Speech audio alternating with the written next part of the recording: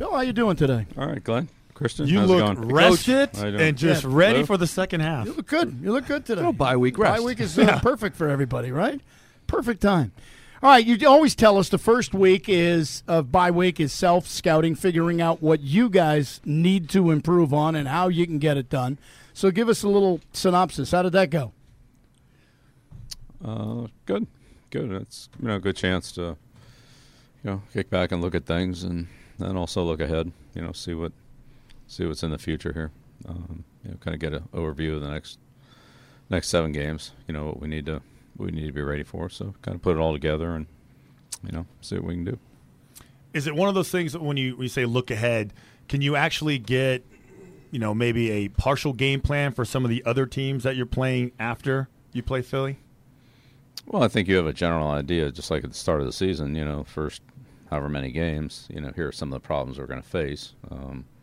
There's no need to be oblivious to those when they're eventually going to come in. Some things may hit this week and come back again a couple weeks later. Or some things may be unique to this week. Some things may not show up again until 2 or 3 weeks from now. So, they come in different shapes and sizes, I'd say. But, in general, I think, you take a little bit of a look ahead and you also see where you are. Some of the things in the past may or may not be that relevant to the future. They could be very relevant, or they could be, I would say maybe not especially relevant. Well, even just injuries could play a role. You could do all this research, do all this prep work, and then somebody gets hurt, and they completely change their game plan or their philosophy, right? Right. Yeah. But I mean, if you played, teams that ran a lot of 11 personnel, and now you're playing a team that runs a lot of 12 personnel, it's not necessarily the same. Or you play, a couple teams that were, heavy man teams, and now you're playing more of a heavy zone team. Or 2 of the next 3, or heavy zone, whatever it is, it could turn a little bit differently than just, well, here's what we needed to do in those last few games. Maybe that doesn't have as much application going forward, or maybe you have to wait a week until you get back to it. So it's just kind of knowing where you are and putting it all together. I don't think there's any set formula to it. So when you guys don't play football for a week, this conversation about the team and looking back.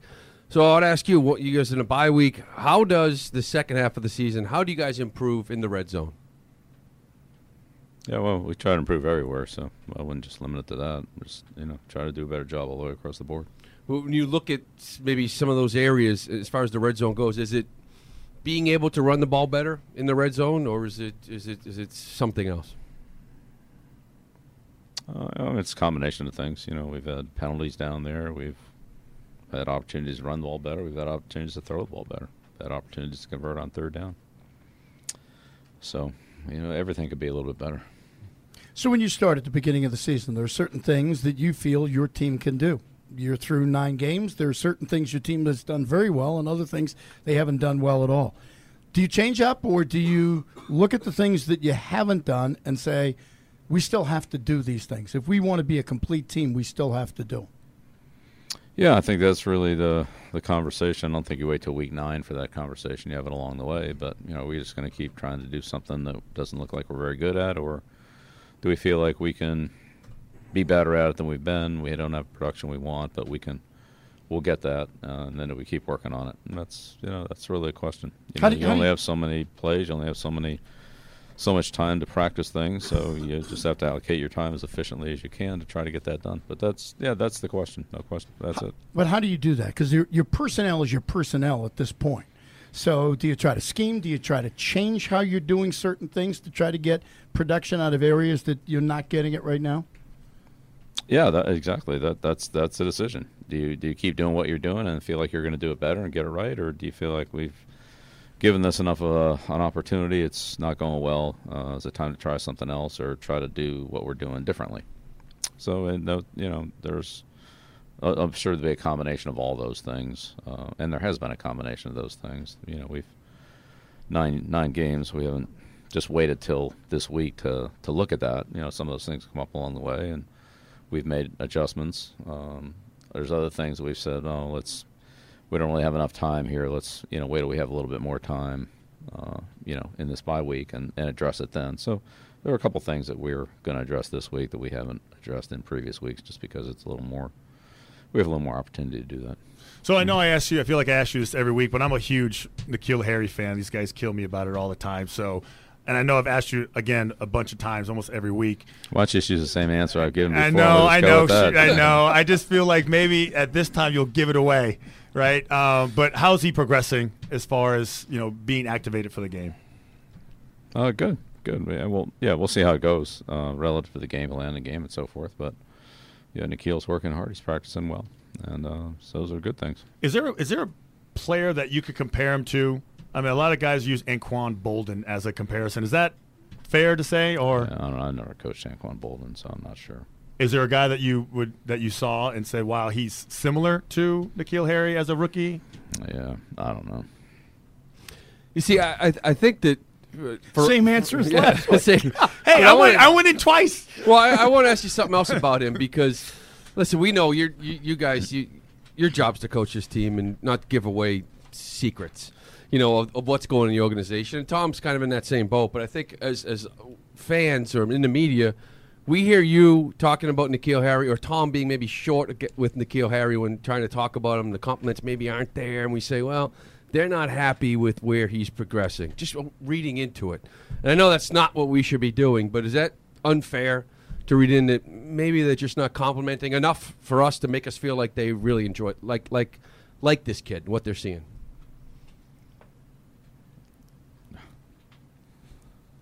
All I can do is answer the questions, Lou. I can't tell you how to think. That's your job. Yeah, that's not good. I'm not good at that. See, I read into things too much, Coach. You don't get all the answers, so we read into things too much. I think people maybe been unfair. Maybe I have, just based on. I don't know what other answer you want. I mean, you like him? Yeah, Kristen asked the question. How's he practicing? He's practicing well. He's improving every day. He's working hard. What are we going to do this week? I don't know. We haven't made up the game plan yet. I can't tell you what we're going to do this week. I don't know what else you want. So was today just did you guys practice today? We did. Yeah. Was today just a knock off the rust type of thing? It's a little bit of that. Definitely do some things that I think have application for us going forward, but we're not into the specifics of the game plan like we're going to be on Wednesday, that's for sure. So I'll bring up another player, Isaiah Wynn. He will be eligible to play, I believe, in the Dallas game. How much work has he been doing on a regular basis? As much as he can. Yeah, as much as he can. So let's just get to Philly then, because what is it about this team that stands out to you offensively? Have they changed a lot since the last time you guys played them, or is it still the same philosophy as far as their approach to from game to game? I think their general philosophy is pretty similar to what it's been, to what Coach Reed has ran. And Peterson ran with Reed, and then Peterson ran without Reed. They've had some personnel changes, but offensively they're an explosive team. They run the ball well. They have a very experienced offensive line. With Dillard at left tackle for Peters, but other than that, it's a pretty experienced offensive line. They have two good tight ends. They have a good quarterback. They use all three backs. Howard, Sanders, and Sproles. Aguilar's a quality player. Obviously, Jeffries is a quality player. Re-signed Jordan Matthews, with Jackson out. So we'll see how things shake out with the rest of the receiver position. But, they have a good offensive line. They have good backs. They have very good tight ends. And they have some good receivers. So they're pretty balanced, run and pass. And, they had a long drive to end the Buffalo game, 8 plays, 70-some yards. They had another 8 plays, 70-some yarder against Chicago to kind of put that game away. So they're very capable of controlling the ball, run and pass. And they're one of the top third down conversion teams in the league. They're one of the better red area teams in the league. So they don't lose a lot of yardage in the running game. They don't get in a lot of second and longs. They probably have fewer second and longs than most teams in the league. So they get the ball going forward and do a good job on third down. And are pretty efficient in the red area, so they can move the ball and score points. So just so you mentioned Doug Peterson and then Andy Reid. I just start thinking about the coaching tree from like Mike Holmgren, Andy Reid, like just all those guys. Is it still considered a West Coast offense? Is it kind of morphed into something else? as far as the way that offense was run with Mike and then Andy and just all the other coaches that were running it. Is it the same thing, or is it similar to that now?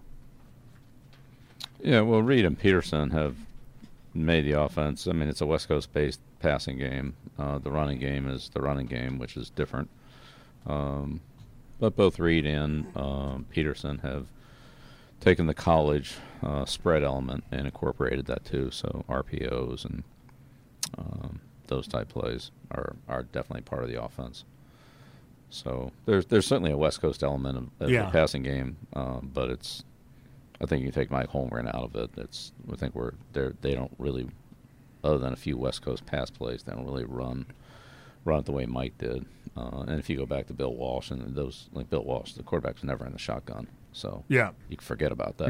I mean, that's obviously way different in these offenses and in Peterson's offense. So there's some differences, but there are some West Coast principles involved. There's no question about that. So Tom this morning was talking about how he's still not over that loss in the Super Bowl. I'm curious, how long does it take for you to get over something like that? Do you go back and say, I wish we did this or we could have done that? Like, how long does something like that carry for you? And I think about some of the games that I lost in 75, and 81, and 86. And, carry it all. Well, you hide it so well, Bill. But, you just got to move on. So that's what we're doing. Yeah. Hey, it'll be nothing this Sunday, so we'll see where it goes from there. You'll hear people chanting Philly special and stuff like that, I'm sure, during the course of the game. I'm sure. Yeah. It'll be a lot worse than that again. It'd be a lot worse. You've been there many years, dating back to the old Giants days, and I'm sure you've heard everything, especially around the holiday season. Yeah, I know. It really comes out. Yeah. It's great when the Santa Clauses battle each other in the stands. That's they got a bad rap for that. It's like having I've seen it. No, it's happened numerous times. It's happened When at does it happen? games. When does it happen? Numerous times. When has Santa been... No, multiple Santas. It's almost like the Salvation Army Santas get together and have a brawl. That's what it looks like. The defensive front that they present, a lot of first-round picks, Fletcher Cox and other guys. How difficult are they to run on? It's been a problem you guys have had to this point. How difficult are they to run? Yeah, they're one of the best run defenses in the league. I think they're only giving up 80-some yards a game or something like that. They've done a good job. Very well coached. Jim Schwartz does a great job, and they play very wide, so it's hard to get outside on these guys. It's just hard to get past those ends. They're way out there, so they do a good job of funneling things inside, and you have a hard time blocking the linebackers and the defensive linemen in there. So that's the way they've always played. I don't think that's going to change, and so we'll have to deal with that. Jim Schwartz, he's one of the limbs on your tree, is he not? So so Jim worked for me in Cleveland. Yep. And did a great job. Jim's very good in personnel, one of the smartest people I know. He has a tremendous capacity for knowledge, recall. Very good, schematically as a coach. Very good situational coach. I think he does a great job. Did a good job in Detroit. Gave us a lot of problems when he was up in Buffalo. Yep. So he's a good coach. All right, go ahead, big fella. All right, so we're not going to do the drive of the week because you obviously didn't have a game, Coach. So we're going to do advice of the week, okay? And the advice of the week is going to be me asking you for advice. Coach, I don't think I ever came to you for advice when I was playing for you.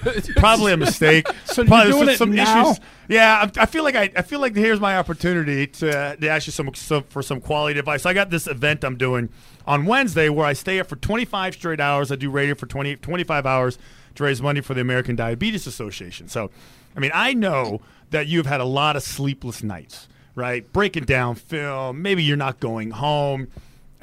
Sleep deprivation plays a role in your ability to think the right way. So I'm asking for some advice. So when you're staying up, what do you do to stay up? How do you keep yourself up on those long, sleepless nights when you're here working on film? Well, I don't. When I hit the wall, then I wrap it up. And wait, so that's it? Try to start. Hey, hold on. Wait, that's terrible advice. It won't work. Wait a second. It's not working. I have to stay up. So when you just hit the wall, that's it, right? You just bail on it, go home. Instead of trying to, break down film that you're not maybe, retaining, you just say, I'll come back in the morning. Yeah, I think for me, when I hit the point of diminishing returns, it's time to take a break and start back and be productive. So if you're not productive, you're just sitting there, and the film's grinding through, and you look up and you can't remember what the last 2 plays were because they didn't register. Then it's probably not. So your advice for me is when I get tired is to leave. That'll be 2 to 4 I could call a friend. No, don't call me. Well, I mean, you're on a charity event, so that's different. So yeah, you got to do what you got to do on that one. Fool. So I don't know. Have you ever have you ever pulled an all-nighter coaching? Has it been maybe? I'm sure when you were younger, maybe. Yeah, probably, but it's not advised. Not advised. I mean, if you're trying to work and you're not getting anything done, then I mean, I don't get it. What's the point? Yeah. You have no choice. No, okay. You have no choice. So the advice really didn't work. Suck it up. Just suck it up and go. Get some 5-hour energy. There you go. Go to work. Get on. Bill, it's Veterans Day, and in honoring the veterans, we had Jake Beckett on earlier today, who played for you, and decided that he had a higher calling and joined the service. And he compared a lot of stuff today in the conversation we had with him about the Patriots and the correspondence to the military. But Christian asked him the question about you and about playing for you and what he thought, how that translated in what he ended up doing. Here's the answer. Thank you. I treasured my time in New England. I learned, like I said, so many things from him and from the team. Things that I'll carry with me for the rest of my life. Things that I've carried with me to Iraq and beyond. So just tell him I said thank you. Yeah. Well, we're incredibly proud of Jake and 101st Airborne, right? Yep. Yeah. Ranger. And when he left, I mean, we had a long conversation. We had several long conversations, when he went from defensive end to tight end and, made that move. And, Jake worked extremely hard. He gave us, everything he had and more. He was really a pleasure to coach because he always had a good attitude, worked hard, didn't complain, anything like that. And, when he left, it was, kind of going on to do other things, and he's obviously done very well. We're very proud of what he's done, and especially on a day like today to recognize that and thank him for defending our freedom and making what we all do possible. Whether it's your job, my job, all of us. It's we're indebted to him and all the other servicemen and women that defend our country.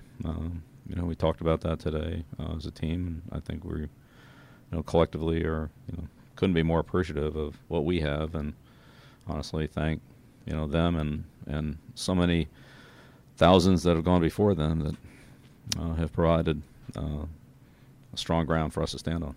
Yeah, he had said that this was something he had always thought about. But his time here on days like today, you bringing in different people to talk about the team and how important the military was to you, was sort of kind of pushing him in that direction where he knew this was the right move. So a lot of the things that you've done, I think, influenced him as well, making that decision. That's very humbling, but what he's done, he's accomplished, and I didn't do any of that for him. He did it himself. So I'm sure he's very proud of what he's done, and we're very proud of him.